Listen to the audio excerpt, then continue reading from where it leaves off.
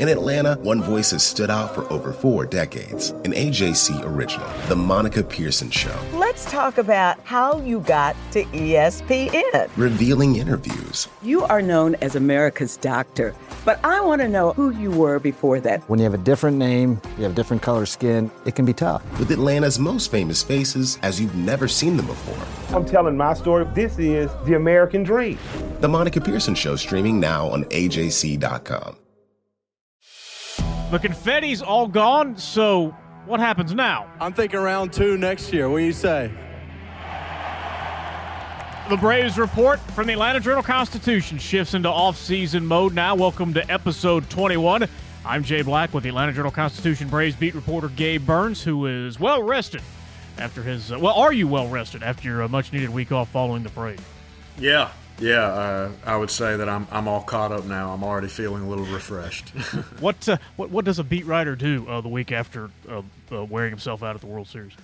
Well, I've kind of just relaxed. I slept a lot. Attaboy. Walked around a lot on the belt line and around. That's, just I can listen to music and podcasts and just kind of walk and relax. The weather's been mostly nice, and unfortunately I watched the Tampa Bay Bucks lose to Washington on Sunday. But besides that, things have been pretty good. Well, we do have a couple of objectives in this show today, laying out the objectives for the Braves to reload this winter and defend their world championship. And it's also award season in Major League Baseball, so we will have our picks for the big honors left and our Braves award winners. But first, we want to pass this along to you that the Atlanta Journal-Constitution has joined the NFT digital community. Our initial mint includes a limited 2021 editions of our collectible front page moments that celebrate the Atlanta Braves' historic postseason and World Series win. This is just the first of many offerings that we'll have over the next few weeks. The AJC will be commemorating more Metro Atlanta and Georgia moments, milestones, and people by registering these events for permanent storage using blockchain technology. So see our auction at ajc.com/NFT. Now, what will be permanent is that the 2021 flag honoring the world champions will be at Truist Park or whatever stadium replaces it for a couple of decades. Now, how do the Braves do it again? And Charlie Morton said it best to close out the parade. I wanted to say how important this group behind me is to me. This group will never be the exact same way it is right now. And I just wanted everybody to know how much I love you guys. I love this moment. I'm so appreciative of this moment that we're sharing this uniform and this stage together, the most special in my career. Thank you. And, Gabe, you pointed out in your off-season preview story that those words from Morton will be the final ones spoken by a Braves player in 2021. They went out on that note, and he's right. Like, the team is obviously, it's not going to be the same. There's going to be some changes here. Obviously, all the fans are hoping, and the team is hoping that Freddie Freeman is not part of those changes. But the reality is they're probably not going to be keeping all of those outfielders that really helped save their season. There's going to be some tweaks here, some tweaks there. They're getting Acuna back. They're hoping that they can get Soroka back at some point. It is going to be a different team. So, but the 2021 Braves will be remembered forever, of course, and that group of players is kind of immortalized in the history of Atlanta sports. So Charlie is. Everything I thought he said that pretty well, that how special that was to him. And as of right now, there are 5 players that started that final World Series game that are currently without contracts, 4 free agents. One's going through arbitration. But here's the good news from Alex Anthopoulos, if you're a Braves fan. Payroll will rise. Payroll will be going up from 21 to 22, which is obviously a great thing. Beyond that, you guys know me when it comes to that stuff. I don't get into specifics, but our payroll has been, I know in 2020, it's the highest it had ever been. It started out lower in 21, but we got it back up again after the trade deadline. There's a credit to our attendance and the fans. And again, it'll continue to climb. What do you make of that? A big spending spree or just enough to get the job done? Yeah, they needed to increase payroll, obviously. They added some at the trade deadline. Even Rosario. It was noted that he was a salary dump from Cleveland. Obviously, that's one hell of a salary dump. Yes. But, so they're going to need to because they've got Freddie. We'll see where he comes in at, but it's going to be around $30 million maybe higher. So that number is going to be around there. They're going to need money if you want to keep Soler, if you want to keep Rosario, if you want to pay a veteran starter. Obviously Alex has got a reputation for doing these one-year deals with players to help them maybe rebuild their value. It didn't work for Cole Hamels or Smiley. It certainly worked for Donaldson. So this team is obviously the core is very talented. They're the best team in baseball. They're the reigning world champs, but they do have a lot of work to do this winter. So having that flexibility and having room is obviously it's a very big deal. Is that kind of more what he means? Is just giving them room to take care of Freddie and to take care of some of the needs, but you don't expect like them to get the number one free agent like Corey Seager for $300 million or something like that. No. But this is not the reality is this is just not a franchise that dishes out $300 million contracts. Yeah. That's not to say that one day they couldn't. They could, if it's the right player, they can make the numbers work because you look at this, San Diego has dished out multiple $200 million deals. Arizona paid Zach Greinke a ton of money. You look around, there's different markets that have done this. Miami paid Stanton that deal that they ended up dumping, but it's not to say the Braves can't. But, with where they are right now, they have to pay Freddie, and we'll see where that number comes in. They're fortunate that they have Acuna and Ozzie signed long-term on very well below market deals.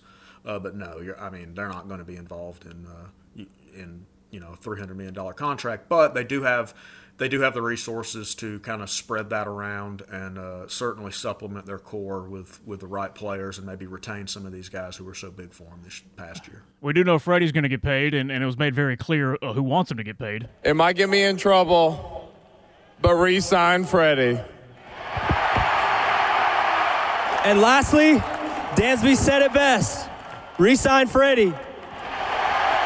We have a special group here, and we're signing Freddie no matter what. Let's go! That's Dansby, Travis d'Arnaud, and Ozzie Albies from the parade. Alex Anthopoulos said something similar to when the free agency window opened. By rule, obviously, I can't say a whole lot other than what I've said in the past. We love him. He's great. We want him to stay. He wants to stay. How the process plays out and goes from there, it's just, there's no way to – I don't know that I can't really get into any specifics, but very similar to what I said in the past, that our goal is to sign him and to keep him a Brave. So Freddie loves everybody. Everybody loves Freddie. We've been saying this for a full year now. There's no way this doesn't get done, but it's not done yet. What's the holdup? Yeah, we're looking at years and we're looking at dollars. They can talk about how much they love him all they want, but money talks, BS walks, right? So Freddie is, I'm sure, obviously his agent is fielding calls, and there's a report out there about the Yankees at least checking in on him. Of course he wants to stay, and I think most of us would certainly bet on him ultimately staying, but it's gonna cost the Braves some money, and it should. He's the face of their franchise. He's an NL MVP. Now he's a world champion.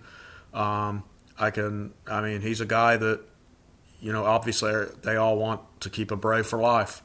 I would still expect this thing to get done, but I think the years discussion is fascinating.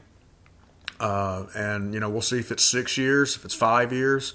We'll see where they come down on it, but obviously that's priority number one for the Braves. That's gonna be the story of their offseason, and it's something that, again, we're looking at a lockout when the CBA expires on December 1st. So if Freddie is not signed here in the next couple of weeks, then the Freddie Freeman story is going to drag on for quite a while.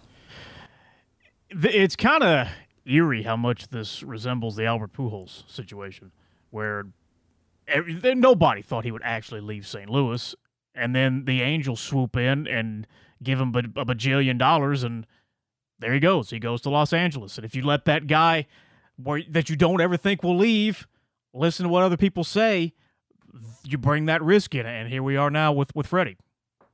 Yeah, that we knew that this was going to be the case when it was clear they were not going to get something done during the season. We knew that there was a good chance his price would go up because you're letting the Yankees get involved, you're letting the Red Sox get involved, whoever else winds up jumping in here. I mean, Freddie has a ton of value. He's obviously so well respected around the game. He's a leader, and that matters. A lot of these teams are always looking for guys who can kind of stabilize the clubhouse, and these guys who are just always good fits. And I think Freddie would be a good fit in any clubhouse. He's just a very comfortable guy to have. And all the stuff that we always talk about him forever with the Braves, I mean, if it comes down to it, then he could be that for the Yankees. He could be that for Boston or whoever you want to name. Ultimately, yeah, I mean, I don't think this is going to be a Pujols situation. I can't imagine. I mean, I guess I can imagine, but I wouldn't expect a team to swoop in with something crazy like that. But it does only take one, and you never know. That's the thing. Like Mark Bradley wrote it today. I mean, it's a free agent.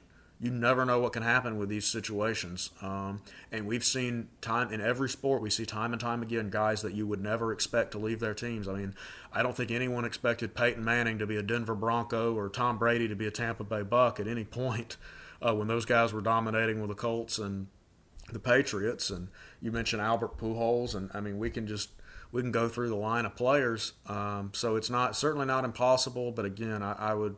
If I was a betting man, I would bet on Freddie and the Braves working something out here. Is it really just that 6th year that everybody's haggling over?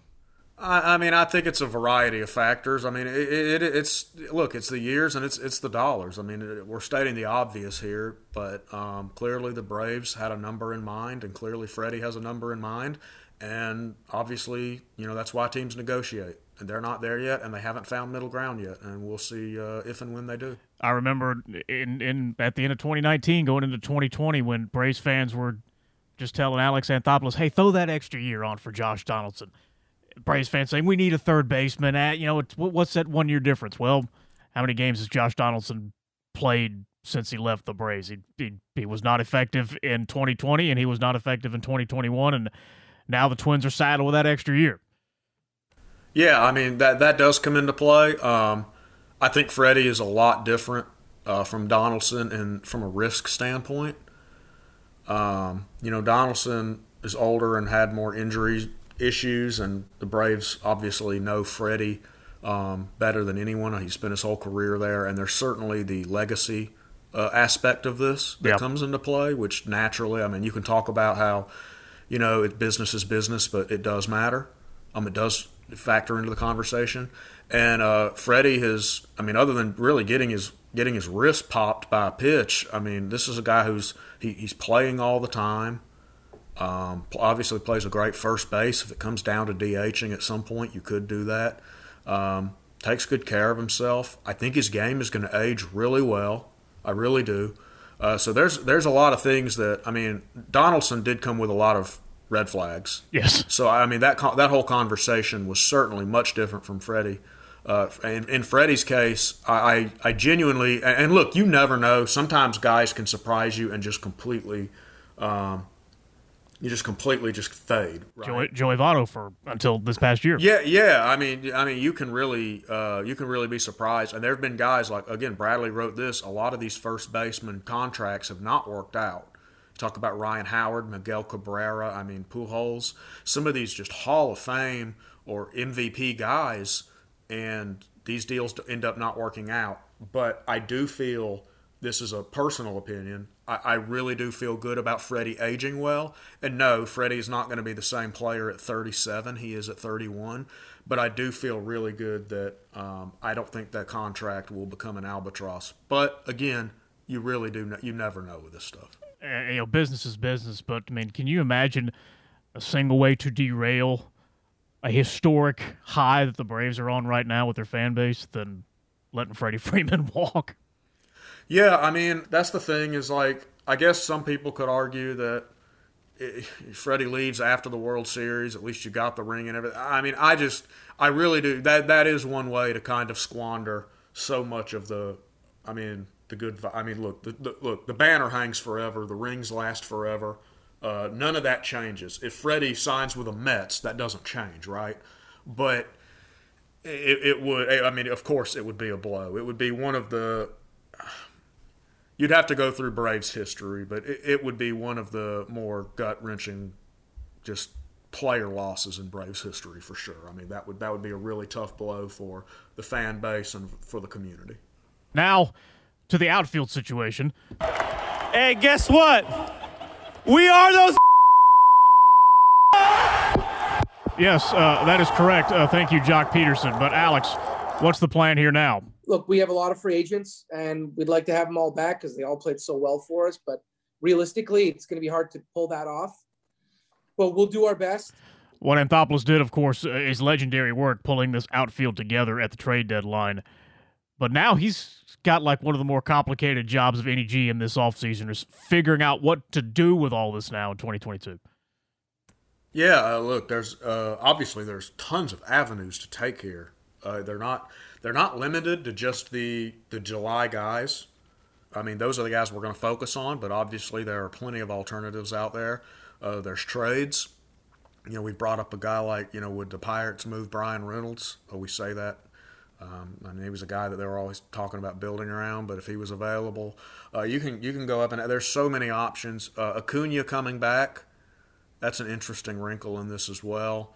So you're going to have him in right field. What you're hoping is, you know, by May or around then, and you have him back. And are you going to have the DH? Obviously, the DH is a big thing with Soler.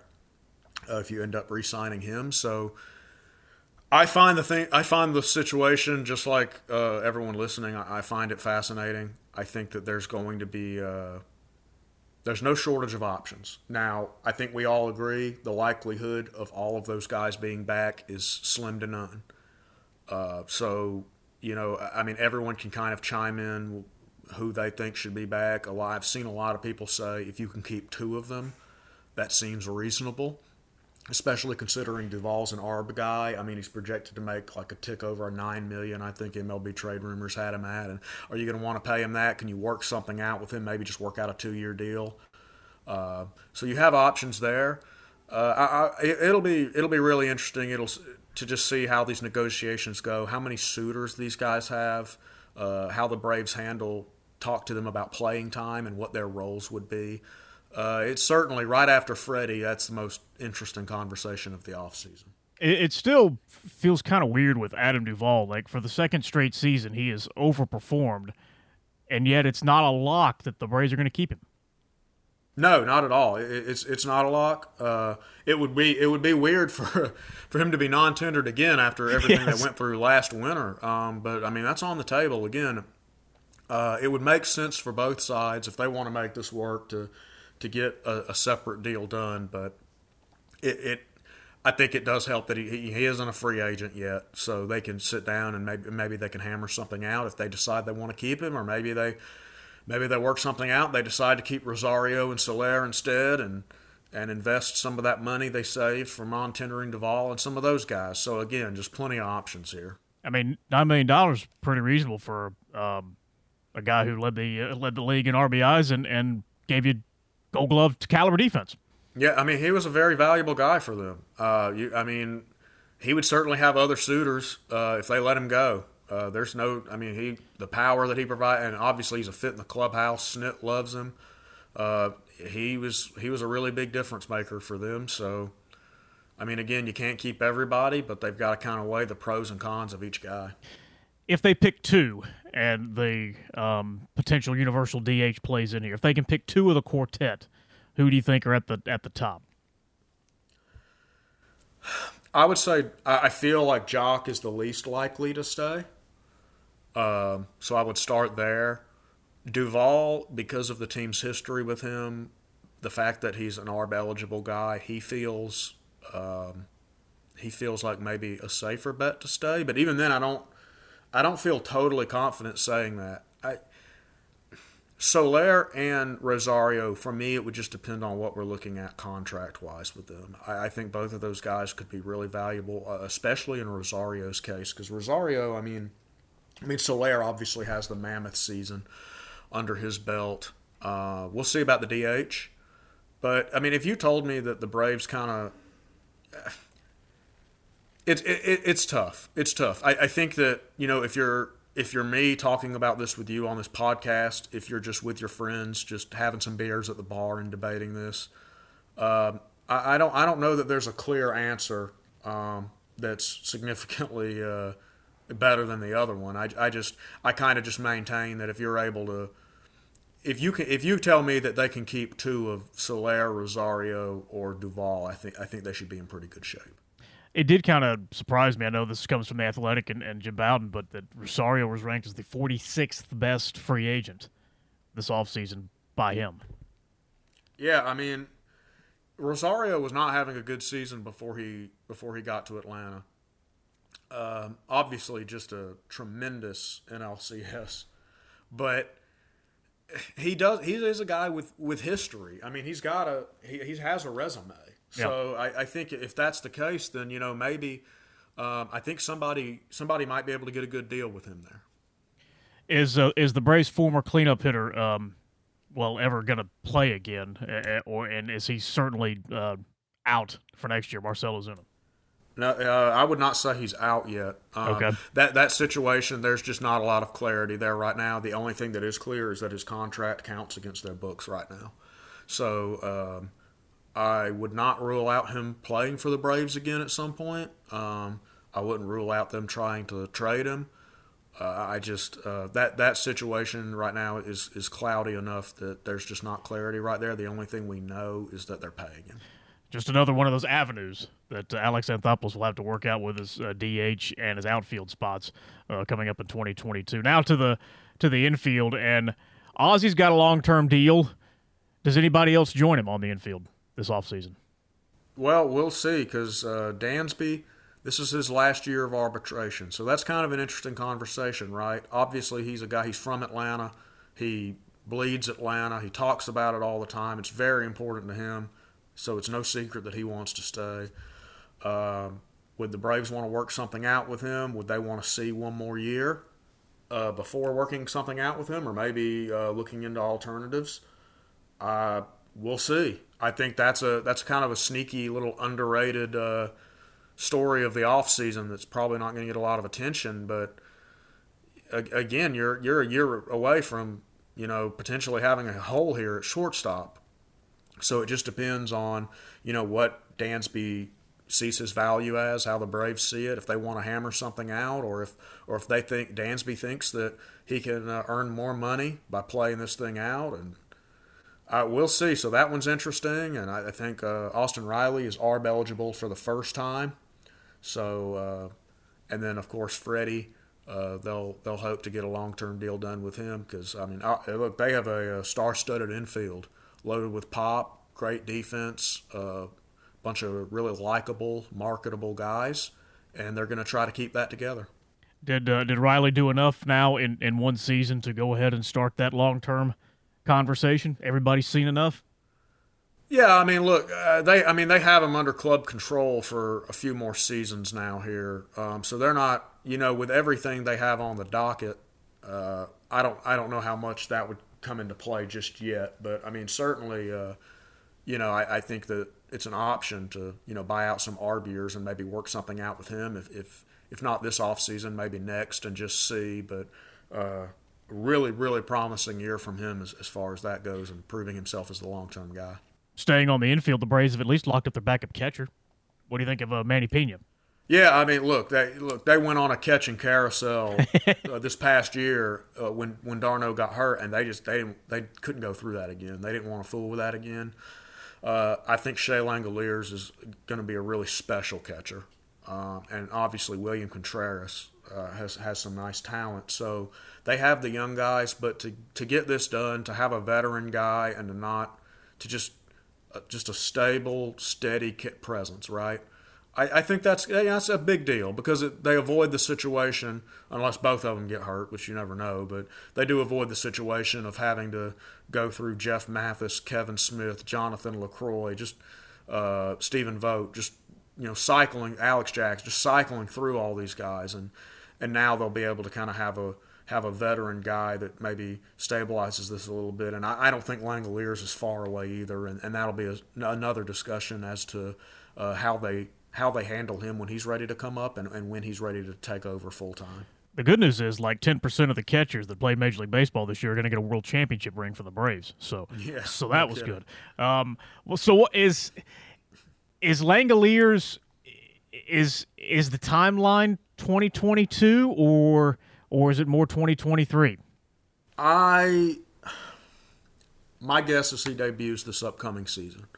The question is, how does playing time work? He's going to be better off playing every day in AAA, obviously developmental wise. We'll see how things go in Gwinnett for him, but I feel like he's close. I think he's advanced. I really think he's a talented player, and I'm pretty excited to see him. We'll come back here in just a second to start digging into the pitching and also our off-season awards. We also want to tell you that your subscriptions to the Atlanta Journal-Constitution help fund our journalism, and we can't do it without you, so we thank you for that. And if you're not a subscriber, visit ajc.com/champs and subscribe today. You'll get the most complete Braves coverage throughout the year with unlimited digital access to ajc.com and the e-paper, so check it out at ajc.com/champs for subscription options as low as 99 cents for the first month. We'll be right back right after this with some more ways you can celebrate the Braves World title right here on the Braves Report podcast. When you're looking for leading cardiac treatment, look to Northside Hospital Heart Institute. We lead with 5 emergency cardiac care centers, so we're here when you need us most. We lead with more than 55 locations in Georgia. That means we're always in the heart of your neighborhood. We lead with clarity, because clear direction is better when it comes to understanding every step of your treatment. Northside Hospital Heart Institute. We lead with heart. The AJC's trusted veteran political voices, Greg Bluestein, Patricia Murphy, Tia Mitchell, and Bill Nygut, are the essential source for Georgia politics. The Atlanta Journal-Constitution's Politically Georgia. Sign up for the newsletter, download the podcast, subscribe to the AJC.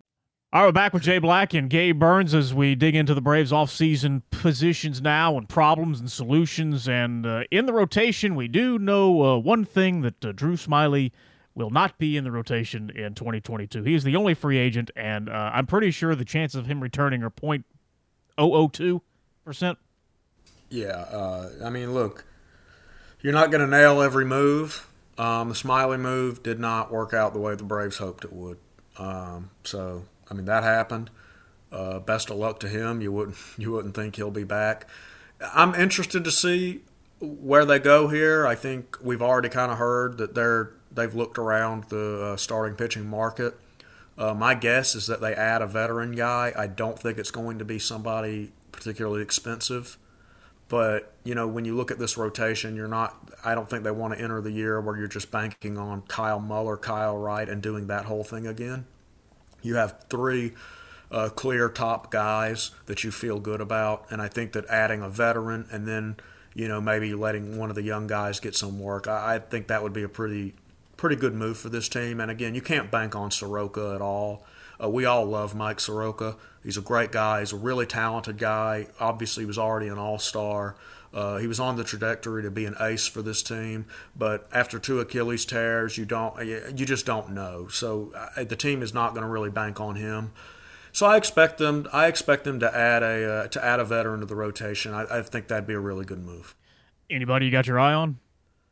Not really off the top of my head. No, I don't think it's going to be. I would just try to go for just a modest price innings eater.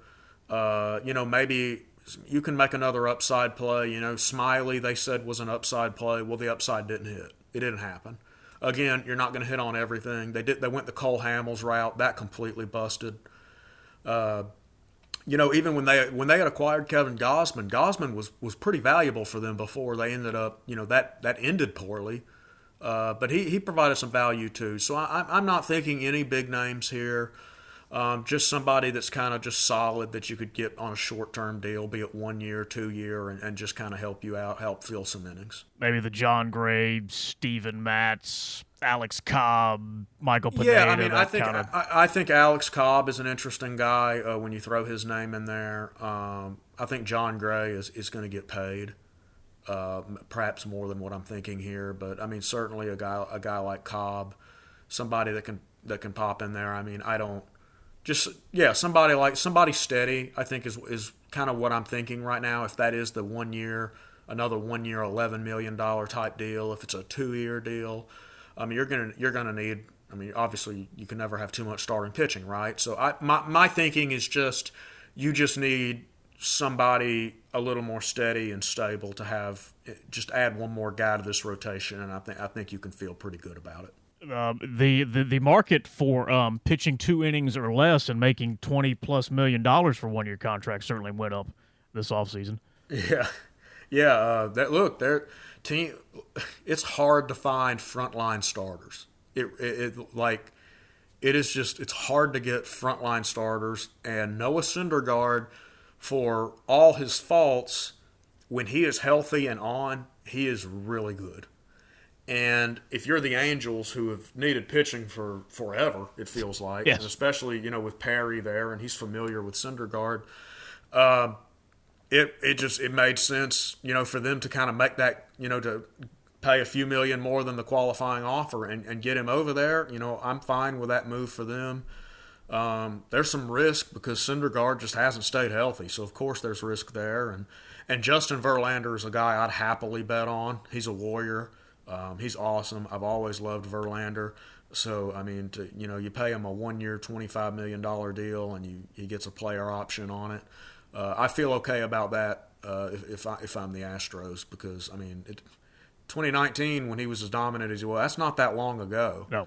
And just Verlander, he's another guy who keeps himself in good shape and everything. I feel really good about that one. Syndergaard, it's a 1-year deal, so it is what it is there, but that's a flyer, I think, especially when you're the Angels and you can afford those more expensive flyers and not really worry about it like as much as some teams would. I think that's fine too, because if you can hit with him, that's the type of guy that the Angels have been missing for years. In the bullpen, the Braves' only free agents is Jesse Chavez and Chris Martin. Any of those come back? I mean, I probably not, but you never know. Like there's not going to be stiff competition for those guys' service. It's like when they brought back Josh Tomlin on the first day of spring training, and when was that, 2020, before the pandemic, I think. So I mean, is there a chance that one of those kind of veteran guys is back? Sure, but you can those guys are pretty much replaceable. So I think you probably see some new blood in there. Do they bring in any bigger name Mark Melancon type to beef up that bullpen, or do they just roll with the 4 guys who separated themselves in the postseason? Yeah, I think you can always add to your bullpen. I don't care who you are, especially if there's a guy out there that is a proven commodity that you can get at a fair price like that. And I mean, sure, I could definitely see that situation unfolding. I'll just say, everyone lost their minds over them not bringing back Shane Green last year. They ended up bringing him back. It was a disaster, and they released him. So, my advice there would be to kind of trust their judgment, because I think they've had pretty good bullpen judgment under Anthopoulos. I mean, they had that busy trade deadline that really helped them in 2019. And you look at, people were wondering why Luke Jackson wasn't non-tendered last winter, right? A lot of people thought that they should drop Luke Jackson after the tough year he had, and he was super valuable for them. A.J. Minter kind of turned things around, and everyone thought it was crazy that Will Smith was the closer, and he had his ups and downs. Those questions were warranted, but when it mattered most, he was great. So I think you'll see a new guy or two in the bullpen, but generally their judgment there has been pretty good. It's kind of hard to overlook somebody who doesn't give up a run in the postseason and converts all his saves, but I think Will Smith may have gotten overlooked a little bit when everybody was seeing what Tyler Matzik had done and A.J. Minter and even Luke Jackson. It was just kind of ho-hum, all the drama that Will Smith created basically till the middle of September, and then he just slammed the door. Yeah, he was tremendous. He was fantastic. Credit to him. You're right. It's one of those things. It's like we always talk about offensive lines. You don't hear about them when they're doing well, but you can't stop talking about them when they're struggling. And in Will Smith's case, he was a guy who was talked about the whole year, criticized the whole year for his ups and downs, and once he dominated, it wasn't much talk about him. Do want to ask you which rookies have the best chance to crack the opening day roster in 2022?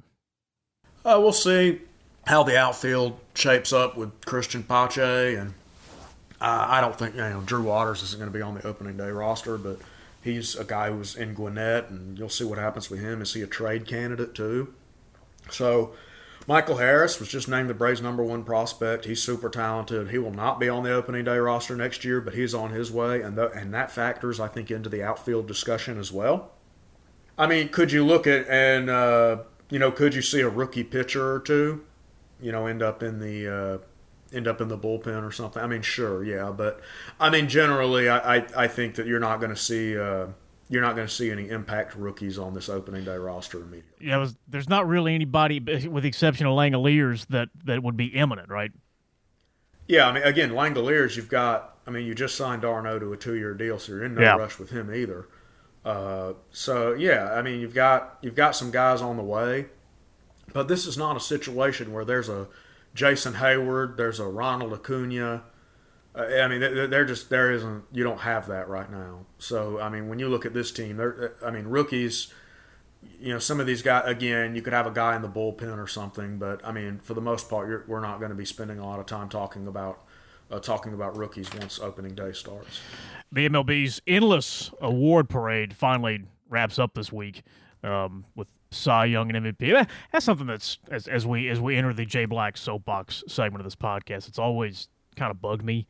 We're almost Thanksgiving here and we haven't finished out giving out the awards. I guess it's the strategy is always, well, let's keep slipping in baseball news, while baseball's not going on. But people have moved on, and there's no. It seems like that the MVP and the Cy Young always get buried because they wait until the middle of November to announce who it is. Yeah, I mean, I tend to agree with you. The NFL can kind of stretch their stuff year-round, and it works for them. I understand the logic of it, but it doesn't land the same with MLB. And I think part of it is that the MLB is so locally driven that when you look at, the NFL is national news all the time, and MLB people are kind of more focused. Like if you live in San Francisco, you're kind of focused on the Giants. You don't really follow the Mariners or the Orioles or something like that. So when you do these awards like this, it doesn't really resonate nationally the same. Especially this year, especially in the National League. When you look at these seasons, it's not like I'm really gonna remember the MVP season that insert this person here put on in 2021. Nobody's really blowing me away. Yeah, I mean that's part of it too. I mean, again, none of the NL MVP finalists even made the playoffs. So, look, it'll be great for the individual. It'll be great for those franchises to have an MVP. Those guys had great seasons, but in the grand scheme of things, no, I don't think Bryce Harper or Fernando. I just don't think those guys' seasons, in the grand scheme of things, will be remembered, for that much. So who are you taking for NL MVP? Yeah, I would go with Bryce Harper there. But again, those guys, those teams they just weren't anywhere close to good enough. But, of those three, I would go with Harper. And for the Cy Young Award, I would go with Corbin Burns. What a year from him. And obviously the Brewers were a playoff team, and the Braves beat them in what I thought was a pretty good series looking back on it. So certainly Burns is one of the frontline guys in the game. And he is the NL Cy Young winner this year, and the NL MVP will come out Thursday. Shohei Ohtani, Guerrero was great, but come on. Yeah, it's Ohtani. Yeah. That's the thing is I wouldn't, if you're voting for that, I wouldn't want to be one of the guys that we look back on this 30 years from now and it's like, wait, someone didn't vote for Ohtani? Because he may never do this again, right? Just the reality of health and the way this works. We might never see a complete season like that again from him. So certainly, Vlad's going to win an MVP in his time. He is really special, but yeah, it has to be Ohtani. We're going to make this an annual thing on the Braves Report podcast as we continue this podcast for the next 20 years or so. So we're going to start here with the Gabe Burns Beat Writer Awards for the Braves, and the MVP's got to be pretty obvious. Yeah, MVP of the Braves, Austin Riley was their best player all year. The growth that he showed, you never thought he was going to be a 300 hitter. He was just truly, he blossomed into an elite player. And that is so much credit to him. The growth he showed, his plate discipline, just defensively how he improved. You forget how young he is too. and just he didn't have that much experience coming into this year, which we really sometimes you feel like he has more experience than he does. So he's the Braves MVP. He was their best player. Freddie is the face of their franchise, and what Freddie was able to do after that slow start where everyone was talking about his contract status and the team was struggling. Obviously, credit to Freddie, credit to Max Fried for the second half that he had. There's a lot of guys who deserve a lot of praise on this team for getting them to the World Series, but Austin Riley was consistently their best player. Austin Riley, something that's hard to do is to hit over 300 and still lead your team in strikeouts. But the 300 thing, as you said, totally, him hitting 33 homers, no surprise at all. Him leading the team in strikeouts, no surprise at all. Him more than 100 RBIs, exactly what you thought he would be. But a 300 hitter, that just, I never thought that would happen. Yeah, I mean, again, credit to him. His growth has really been fun to watch. And Freddie finishing the season right at 300. After all he went through in April, where he couldn't his way out of paper bag and all the contract stuff, just a spectacular year for Freddie. But yes, Austin Riley will get my vote too for MVP. Cy Young for the Braves. Yeah, that's Max Fried, 1.74 ERA in the second half, best in the majors. Had a couple of the best starts of his career against the Orioles and the Padres, complete games. And it's easy to forget his season started poorly. He was lit up. He ended up on the IL. Things started poorly for him. It didn't matter at all. It's not how you start. So, once again, it was the second year in a row that he showed he's a worthy frontline guy. So he's there. And, look, the Charlie Morton signing, I would say that worked out exactly how the Braves hoped it would have. And Ian Anderson's going to be a good one for a long time. But, yeah, Max Fried was the best pitcher on this team. I would also obviously give it to Max, but I do not want to discount the steady force that Charlie Morton was, because especially in that first half when Max was kind of flopping around and they didn't really have anybody they could count on except for Charlie Morton, who got off to a slightly slow start too, but at least when he was on the mound, there was an adult in the room, and he was a clear stabilizing force while they got their pitching figured out. Yeah, I mean it's crazy to think about where this team would have been without him. For a long time, so he was a huge part of everything they did, and heck, I mean, we said it at the time. If he doesn't get hurt in the World Series, that thing might have ended in 5. This one's uncomplicated category, Rookie of the Year. Yeah, I mean that's Ian Anderson, still technically a rookie, so it's him. Had his ups and downs, but again, he's a guy who just matured beyond his years. He is going to be a really solid piece of this rotation for, however long they can keep him. So as long as he's healthy, he's a guy who's they drafted him, they developed him, and they're seeing the benefits of that. So it's great for him and great for the team. As much as this team had prided itself and has prided itself on its development and constantly having young talent and rookies come through, this World Championship team was not built on the back of hardly any. Ian Anderson was the only rookie real contributor on this ball club. Yeah, look, I mean, these since really 2017, even you want to go back to Dansby, but 2017, Ozzie came up, and they've been kind of ushering guys in. Acuna, of course, debuts in Cincinnati in 18. They've been bringing guys in these last few years. Max Fried, of course. Ian debuted during the shortened season, and they've been even AJ Minter. You can go back with him. I mean, and finding a place for Riley to play. And Riley, of course, Riley would came up, and Donaldson was here and everything. So they've spent they didn't. These guys they're young, but they're not rookies. A lot of them debuted at really early ages, and they've really all kind of grown up together. And so I think for fans, that's a really rewarding experience, because while there were a lot of contributors that this team didn't develop, the July outfielders, of course, come to mind, the core of this team was drafted or traded for and developed by the Braves, and the fans, and Braves fans love their prospects, have watched these guys develop and come up and grow as, not just as players, but as people. And I think it's really rewarding for fans to see them find the ultimate success like that. Biggest surprise? Well, we talked about the development of Riley. I would have to say that is the biggest surprise. Again, never saw him being a 300 hitter. His growth, the strides that he's made. This is not to discredit him. He is very talented. This is not discrediting him at all. But he was like Troy Gloss 2.0, right? Yeah, to see him grow as a hitter and, of course, defensively like he has, I would certainly say that does qualify as a surprise because nobody saw that coming. Dansby's power surge, I would say, is something that's worth mentioning as a surprise. Luke Jackson becoming one of the most dominant relievers in the majors. We knew that he could be better than he was when he struggled in 2020. But for him to step up as he did and just be such a key piece of this thing, credit to him. That was obviously a big surprise. So there's – and what about as a team? Just the team – winning the World Series? Yeah, I know. You lose Acuna. The team itself is the biggest surprise, I would say. You lose Acuna the day before the All-Star break in the year that you win the World Series.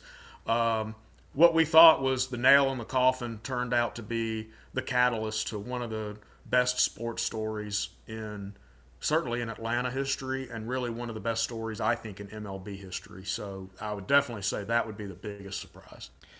Well, I did not go that grand. I wrote down Luke Jackson. I've been a Luke Jackson defender. I know your feed is littered with Luke Jackson commentary. We'll put it that way. But even at 19, when he kind of picked up the closer role just by lack of a better option, he still struck out 100 guys as a reliever. And now 20 was terrible, but it was the goofy season, and we can throw that out. But I still did not see a sub 2.0 ERA out of Luke Jackson. Solid, consistent guy. But I'm happy for him. He was one of the guys, and now has to be considered on as one of the guys now going forward. So Luke Jackson, my pick for biggest surprise this year. Yeah, that's a good one. We've seen flashes from him, and he's been a good reliever in the past. He's been an important piece to this team, but for him to find the consistency and just the dominance that he found this year, I didn't see that one coming. We're going to end on a bad note, and biggest disappointment. Well, we talked about Drew Smyly earlier. Again, not every move you make is going to work out, right? And that was a disappointment, even for modest expectations. I don't think the team, when they signed him to a 1-year, $11 million deal, planned to pull him from their rotation in September. No. So that was a disappointment. Things just didn't really. Don't get me wrong. He had some starts in there. The team was winning a lot of his games. So I'm not going to call him like a disaster or anything. It was not the Cole Hamels thing where you just get nothing. But it was certainly underwhelming, and that would qualify as a disappointment.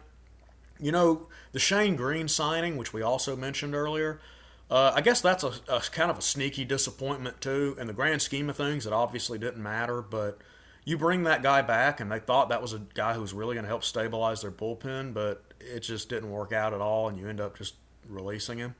And I'd also say Christian Pache was a disappointment.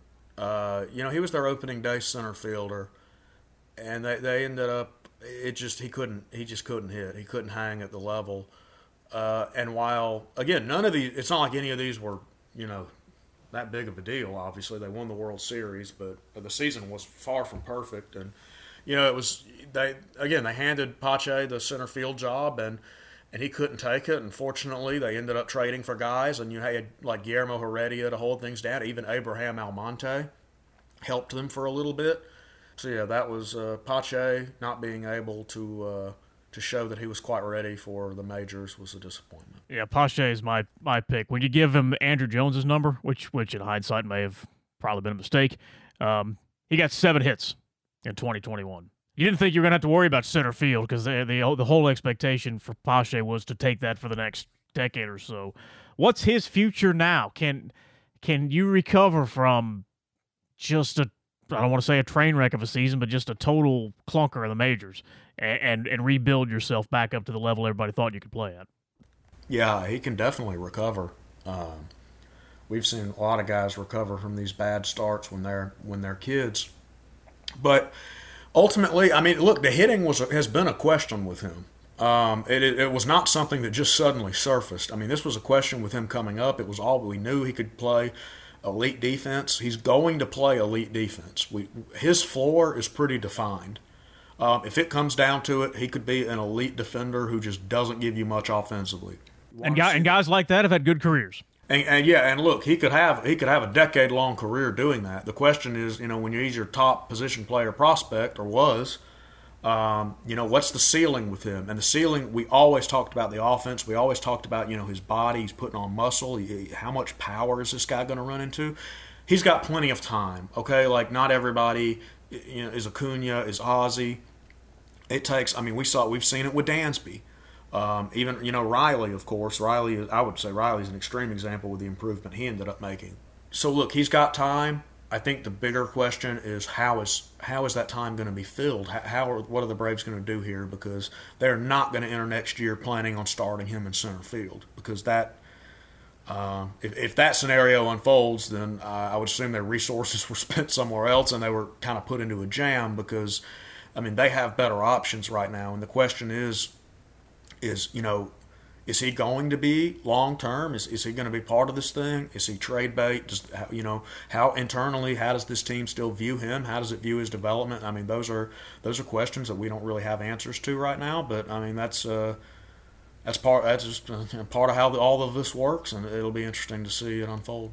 Last point before we go, I want to point out that Sean Kazmar is going to get a World Series ring after he retires as a AAA legend with the Gwinnett Stripers because of his 2 at-bats with the Braves for the first time in a decade. How about that? That's pretty cool. Kazmar is he's truly one of the nicest guys. He's a great human being. Look, there's a reason why they've kept him around as long as they have there. Yep. If he whatever he wants to do in baseball after playing, he would excel at. Everybody loves him. Everybody respects him, and he was a great guy for them to have around, even the younger players too. And congrats to him on his basically AAA career, and it's pretty cool that he gets a World Series ring. So that's where we will pause it here for the Braves Report podcast as we enter off-season mode now. Of course, the question is, how long is this long, dark winter possibly going to be with the labor problems potentially looming? But we will dig into that into future episodes here, the AJC Braves podcast. But we're going to keep this going for you, so we need your help, though. Rate, review, follow, subscribe, and share so we can keep spreading the word and continue to do this for free. So, Gabe, glad you've gotten some sleep, and we'll talk to you again next time. Absolutely.